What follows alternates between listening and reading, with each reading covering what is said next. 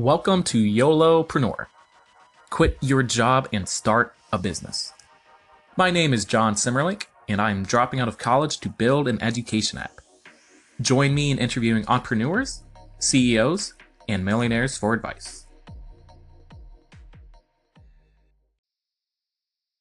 All right. Well, thanks for joining the show, Kevin. Hey, everyone. No problem. Today we have Kevin Ockridge. He is a 20-year-old at the Ohio State University, and he makes $80 an hour contracting.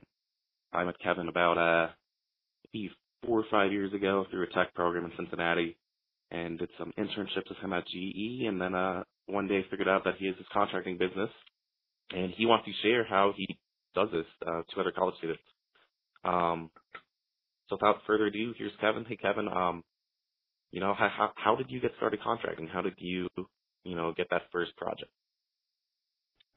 Sure. So what actually ended up happening was I came into college pursuing a biomedical engineering degree. So I thought, I'd love to do technology and medicine together.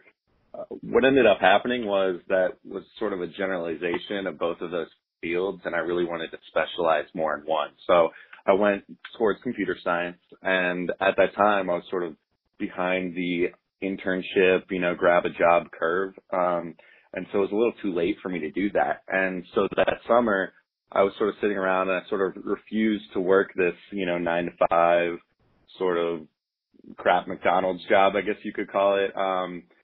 And I decided that I would take the skills I'd already learned. I had done 2 or 3 internships at Fortune 50 companies, luckily in high school, with you, like you mentioned. And I decided to take those skills and apply them in industry, see if I couldn't get clients and replace at least the same amount of income that I would get from working a traditional summer job with freelancing. And that ended up working out really well, and I took it way beyond that. All right. So you said one summer you're sitting there, you don't have a job for the summer, and you start doing, contracting. How did you do that? You pick up the phone and, call someone you knew who likes websites? I mean, how do you get started doing that? Sure. The first thing I did was I reached out to a lot of local contacts I have. Luckily, I knew people, starting business website, establishing and selling products online. And I had also worked for a few people sort of ad hoc in the past. So I had some level of portfolio starting out. Now, when I started out, it was sort of slow. I started doing work at very, very cheap rates, things like $12 an hour, and just trying, like I said, to make the equivalent of your sort of traditional summer job. So that process really looked like reaching out to my local web presences or people who I thought could benefit from selling online or being found through search engines, things of that nature. I found out pretty quickly that it's a pretty exhaustive process. So, it doesn't scale very well. You can't get a lot of clients that way, and you can't really push your rates. And there are systems out there like Upwork and Elance and Fiverr, which I'm also happy to give my opinion on. And so those are a good way to sort of get your starting jobs, but not a way to really sustainably create a business or have a rate that's pretty high for a long time. Gotcha. All right. So this first few months over the summer, your first few jobs are about $12 an hour, and then you implied that you use different techniques and kind of change clients and eventually raise your rates. How did when did you first raise your rates to, let's say, like 20 or 30 an hour, and how did that process go about? Sure. So basically that process looked like, for a while I was working for companies that did web applications or just doing basic WordPress installs right there in the beginning. And the switch really happened when I switched the type of work that I was doing for clients. So I switched to more of like web application, full stack web development, server side programming versus doing basic WordPress installs and maintenance and things of that nature that really anyone can do. It doesn't take a whole lot of specialized knowledge. So when I switched more towards this specialized custom development, I was able to raise my rates at that time. Essentially, because of basic WordPress installs and things like that don't take that much time, those clients were turning over really fast. So when I switched to, custom development and custom solutions and applications for my clients, they're generally longer term projects that pay better, and you're able to, establish a relationship with them and have a higher rate as well. Gotcha. And how long is your typical project with a client? Oh boy. So I guess at that time it was pretty short. I would say it was about 2 to 2.5 months for some general project. The clients that I take on now are mostly really long-term clients who I'm doing work with and know will need a lot of work in the future. And that makes things really easy on me because it's really easy to work with them and manage my time and sort of have that process coincide with school as well.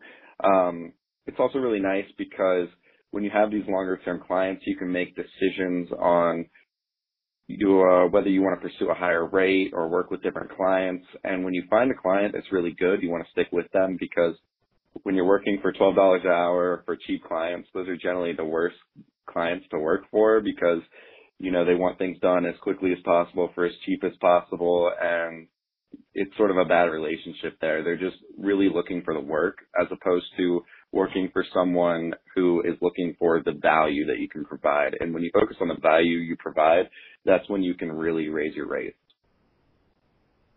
Right. So how did you find these customers that care more about the value as opposed to, just finishing a little WordPress plugin? Sure. So largely, I started, like I said, with the local community, and there are systems out there like Upwork and Elance and Fiverr, right, that people are familiar with. And they can be okay for starting, but ultimately are going to prevent you from making the real money, and they take a percentage of the cut, which ends up being a ridiculously large amount, and it's a really hard way to have long-term relationships with clients. So basically the best way to do it is to establish your personal brand, network online, find people and clients that will refer you to other people. There's definitely not one tried and true method, but once you sort of work on a few projects, a lot of the times the way I find my clients now, at least the really good ones, are through referral, because people know when clients and people have really good businesses, really good relationships with them, and they'll pass that on to you. Gotcha. All right. One question that keeps coming to mind is, how do you get the courage to ask for higher prices? Because I've heard other developers who are talented, they can make things quickly and with high quality, and they're too afraid to charge more than $20 an hour. Right. Yeah. So that takes some time to get used to. Because, at first, like I said, you're working for $12 an hour and you're thinking, oh, this is so much better than, working at McDonald's or working at the nearest coffee shop or something of that nature. And for a while, you're like, at least for me, I was happy with doing that.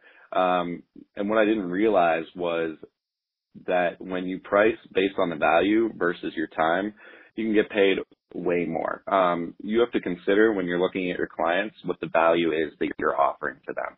So for example, if you have a software as a service business that you're building features for, then you can take a look at how many customers do they have a month and how many people use these features that I build for them, right?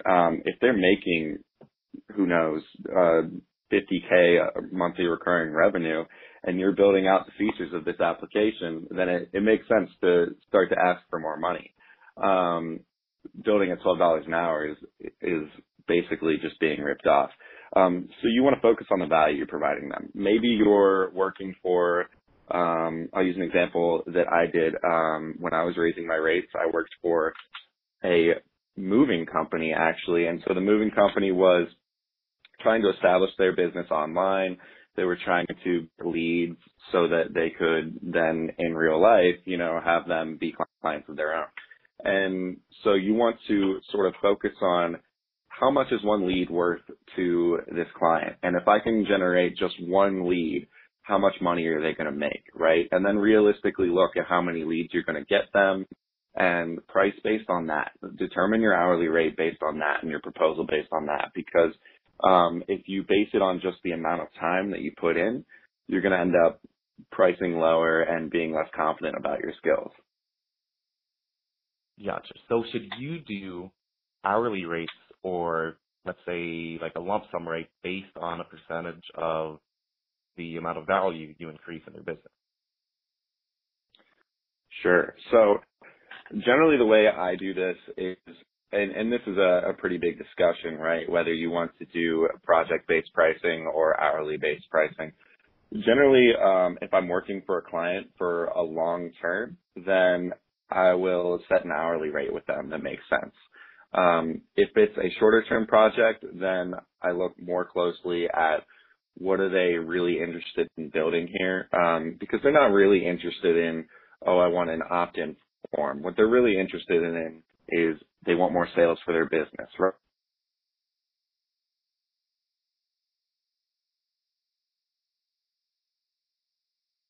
So I'd have to say, we lost you for about 15 seconds. Can you repeat the past 15 seconds you said? Yeah, sure, no problem. So basically all I was saying is it depends on the scenario. If it's a shorter term project, personally, I try to focus mostly on the value, which is something like, let's say they want something as simple as a opt-in form, right? Then you're looking at, okay, what do they really want in this scenario? They want more leads for more sales, and what's that worth to them? And then I'll price the project based on that. But if it's a client that I have for a longer term, then I generally set an hourly rate that makes sense for both of us, that is still, equivalent on the value that I'm able to provide to them and that they get out of my work, but provides more stability in the relationship such that we know how much things are going to cost and how much time things are going to take. Gotcha. All right, now let's talk about Fiverr and Upwork. You mentioned those platforms. You said you had some thoughts on those. What are your thoughts on those platforms? Sure. To put it very bluntly, I think Upwork and Elance and Fiverr are where freelancers go to die. So basically, it's really hard to work on those platforms because there's all kinds of barriers to making money, from the fact that they'll take 20% of whatever you make to the clients that typically use these platforms are really poor clients to work with. They want things to happen really fast. They want them to happen really cheap. They don't understand the technical side of what's going on and why you might not be able to build something in a certain way. It's generally a very poor market for getting freelance jobs. Having said that, a lot of people end up flocking to these kind of platforms because they don't know how to get clients. They don't know how to get these higher quality clients that'll pay them more and work with them and understand sort of the benefits and pitfalls of freelancing and the work that you can provide for them. So I guess my advice for people first starting out is that Upwork and Elance and Fiverr, they're going to have trade-offs. If you're looking to sort of build your portfolio and you're looking to get your first couple of clients, they're not the worst place to start, but they're definitely a really bad place to start. They're set up such that you have to do things like work really low-paying jobs just to get history on your profile. You have to make sure that every client gives you 5-star ratings and says you're absolutely great. Otherwise, you're screwed, basically. If you rely on platforms like that for the majority of your income or your job, and that platform ends up failing you because of a bad review or because they shut down, then you totally lost your income stream. So it's not a great way to go, I guess is what I'm trying to say. Gotcha. All right, this brings me to another question. How many hours a week are you working on client work? I know you have personal projects and you also have school, taking full credit hours there. How many hours a week do you work on client work? Sure. So I try to limit myself to working a max of 20 hours a week on client work. So I generally am probably working about an average of 15 hours a week. This is something that I could definitely maximize or minimize, which is really nice about freelancing, right? You can sort of control how much you want to work, when you want to work, and that's what makes it super possible and super awesome for doing while you're in school. Because, you work whenever you want, you choose your hours. If you have flexibility on the kind of projects you want to work on. When you get to the point where I am, at the very least, I have a lot more proposals and work coming in than I'm able to take because, like I said, I'm only working 15 hours a week. And so that's also a really neat place to be. It definitely takes a lot of time and a lot of effort to get to a place where you have more work coming in than you can accept. And that's also part of how you raise your rates, right? When you have more work than you can take, you generally raise your rates until such time as the work slows down and those rates are accepted at a rate that you can do the work. Right. So let's talk about that. Let's talk about an example. I know you said you're working on a project where at first they're paying you 60, and then you kept telling them like, hey, I want to work on other things. I'm going to raise my rates, and they just accepted it. Yeah. So this was something I was really surprised about early in freelancing and industry. The first time I did it, I think I was working probably for $30 an hour or so. And I basically told the client, this kind of project work isn't something that, I really need in my portfolio. It isn't something that is going to help me continue to raise my rates or continue to advance, my business in general. And so I'm basically cutting you as a client, and you can do that when you have enough work coming in that you then switch to a different client. And it was a longer term relationship, and so that's why I sort of was saying that instead of, completing the project and then saying, okay, let's move on to the next client. But basically what they told me was, the value that you're offering us is so high that if we can pay you more, then we want you to stay, and you'll accept it, then we want you to stay. And so it's just another reinforcement, of this idea that developers and people in general price themselves too low, don't focus on the value that they're offering. And if you're fortunate, you're working with clients that do recognize, the value that you're offering. But the best place to be in is when you have the option to sort of let that client go and move on and have other work available. That'll put you in a scenario where, you have clients saying, but don't leave, we'll pay you more. So yeah, that's basically the long and short of it. Gotcha. In that particular example, they were paying you 30. What did they start paying you after you kind of told them you didn't want to work with them anymore? I ended up raising my rate to about $45 an hour. So it was like a 150% increase, right? Which at the time was crazy. So that is pretty ridiculous. And so you can tell, when you're in college and when you're taking these jobs, you're really fortunate because the alternative jobs probably don't pay, as well as, some of these freelance jobs do. And so when you're priced at $30 an hour, to you that might be like 3 times what you would make somewhere else. But to them, that's like a fourth of the cost of like an agency or a developer that they would normally hire. And so hopefully you can push your price up and get it higher, closer to a professional or someone like that. But it makes it really competitive for you to be able to get jobs and get a lot of them really quickly. Right. How much do agencies usually charge per hour? How much do I currently charge per hour? No, how much do agencies charge per hour? Oh, agencies. Oh, that can vary widely. So generally, if you work with an agency, what happens is they they hire or have talent on hand, right? So they have a team of developers and designers and things of that nature. And you tell them, sort of what your project requirements and specifications are. And they might be paying their developers, some hourly rate or salary. And they're basically acting as a middleman for these freelancers. So you end up with higher rates. So what ends up happening is agencies will cost anything from 2 to 3 times as much as a freelancer might. But you have more structured project proposals. Call is now being recorded. All right. Sorry there. We lost connection for a second. Kevin was just saying that agencies charge about 2 to 3 times more than a freelancer charge. So you're in these numbers, you're saying a freelancer charges, what's that, $75 an hour? And an agency charges $150, $200? Yeah, I would say that sounds about right.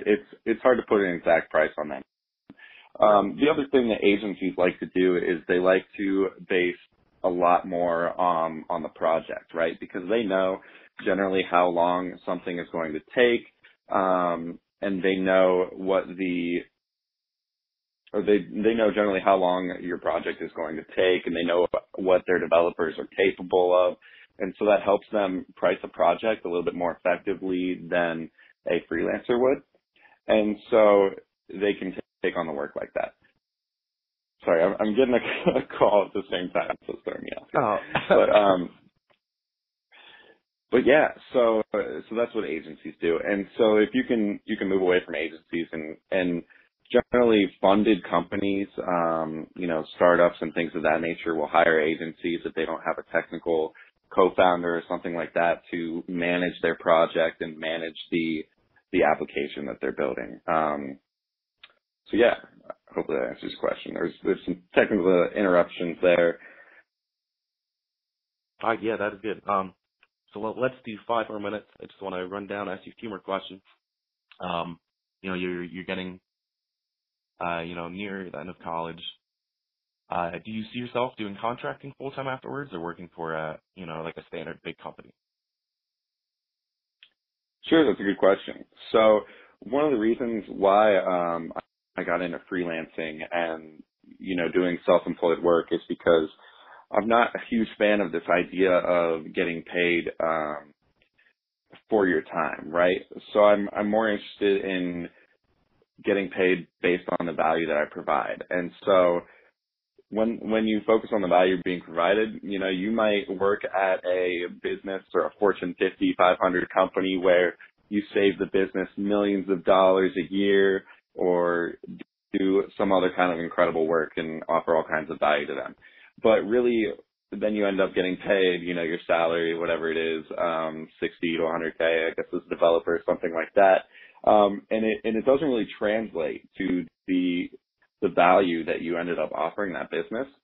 So I'm really attracted to this idea of building my own business, whether that's a bootstrap sort of independent business that you see popping up a lot more now, building software as a service products and things of that nature, or more of a traditional startup, venture funded type of project.